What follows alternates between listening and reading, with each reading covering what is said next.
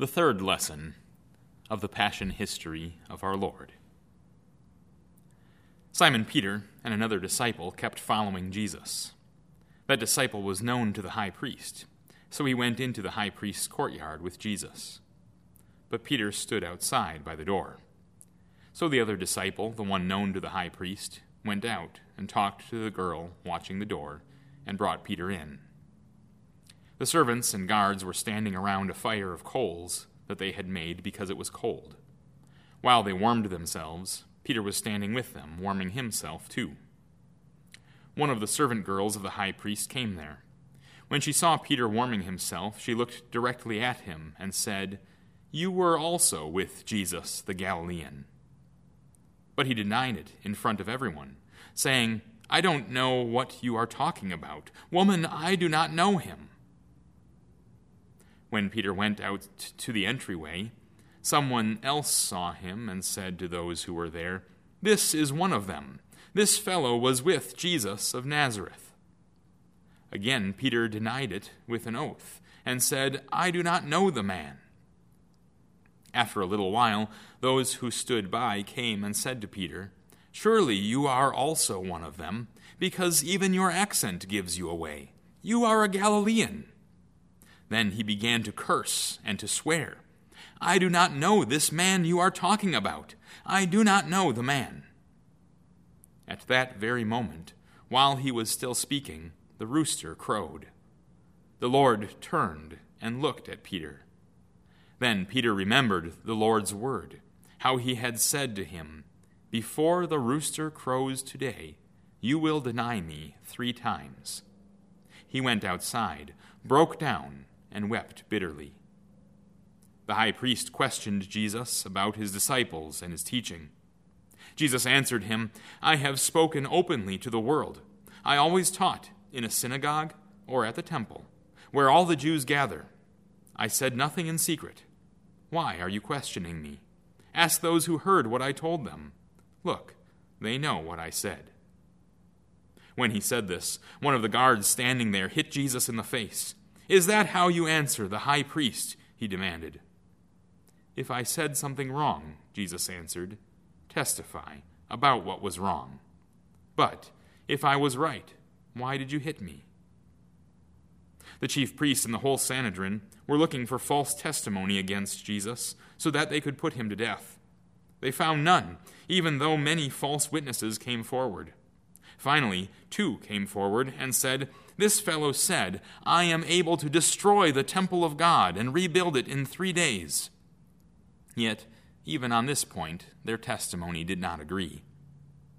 The high priest stood up and said to him, "Have you no answer? What is this that these men are testifying against you?" But Jesus remained silent. Then the high priest said to him, "I place you under oath by the living God. Tell us if you are the Christ, the Son of God." Jesus said to him, "It is as you have said. But I tell you, soon you will see the Son of Man sitting at the right hand of power and coming on the clouds of heaven." Then the high priest tore his robes and said, "He has spoken blasphemy. Why do we need any more witnesses? See, you have just heard the blasphemy. What do you think?" They answered, "He is deserving of death." Then some began to spit on him. They covered his face, struck him with their fists, and said, "Prophesy to us, Christ. Who hit you?" The guards also took him and beat him. And they went on saying many other blasphemous things against him. As soon as it was day, the council of the elders and the people met together, both chief priests and experts in the law. They brought Jesus into their Sanhedrin and said, "If you are the Christ, tell us." But he said to them, "If I tell you, you will not believe, and if I ask you, you will not answer me or release me. But from now on, the Son of Man will be seated at the right hand of the power of God." They all said, "Are you then the Son of God?" He said to them, "I am what you are saying." Then they said, "Why do we need any more testimony? For we ourselves have heard it from his own mouth." Then the chief priests, with the elders and experts in the law, together with the whole Sanhedrin, reached a decision. They bound Jesus, led him away, and handed him over to Pontius Pilate, the governor. Then, when Judas, who had betrayed him, saw that Jesus was condemned, he felt remorse. He brought back the 30 pieces of silver to the chief priests and elders and said, "I have sinned by betraying innocent blood." But they said, "What is that to us? That's your problem." He threw the pieces of silver into the temple and left. Then he went out and hanged himself. The chief priests took the pieces of silver and said, "It is not lawful to put these into the treasury, since it is blood money." They reached a decision to buy the potter's field with the money as a burial place for foreigners. So that field has been called the Field of Blood to this day. Then what was spoken through Jeremiah the prophet was fulfilled.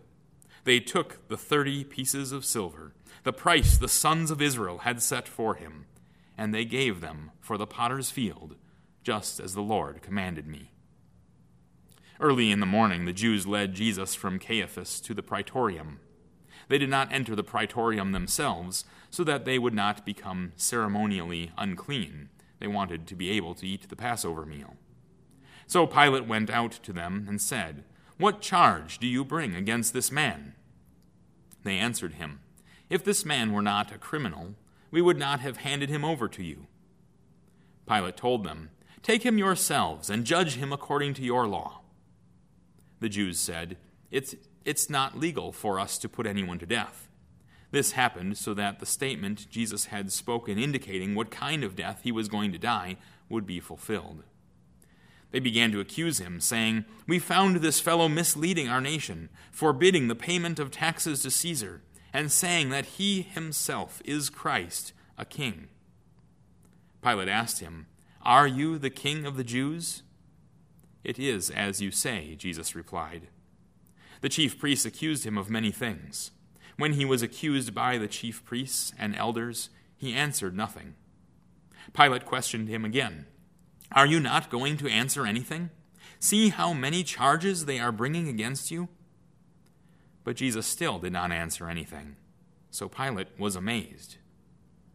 Pilate went back into the praetorium and summoned Jesus. He asked him, "Are you the king of the Jews?" Jesus answered, "Are you saying this on your own, or did others tell you about me?" Pilate answered, "Am I a Jew? Your own people and chief priests handed you over to me. What have you done?" Jesus replied, "My kingdom is not of this world. If my kingdom were of this world, my servants would fight, so that I would not be handed over to the Jews. But now my kingdom is not from here." "You are a king then?" Pilate asked. Jesus answered, "I am, as you say, a king. For this reason I was born, and for this reason I came into the world, to testify to the truth. Everyone who belongs to the truth listens to my voice." "What is truth?" Pilate said to him. After he said this, he went out again to the Jews and told them, "I find no basis for a charge against him."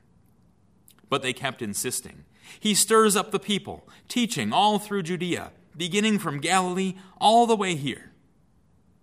When Pilate heard this, he asked if the man was a Galilean. When he learned that he was under Herod's jurisdiction, he sent him to Herod, who was also in Jerusalem during those days. When Herod saw Jesus, he was very glad. For a long time he had wanted to see him, because he had heard many things about him. He hoped to see some miracle performed by him. He questioned him with many words, but Jesus gave him no answer. The chief priests and the experts in the law stood there, vehemently accusing him. Herod, along with his soldiers, treated him with contempt and ridiculed him. Dressing him in bright clothing, Herod sent Jesus back to Pilate. Herod and Pilate became friends with each other on that day. Before this, they had been enemies of each other. This is the Passion history of our Lord.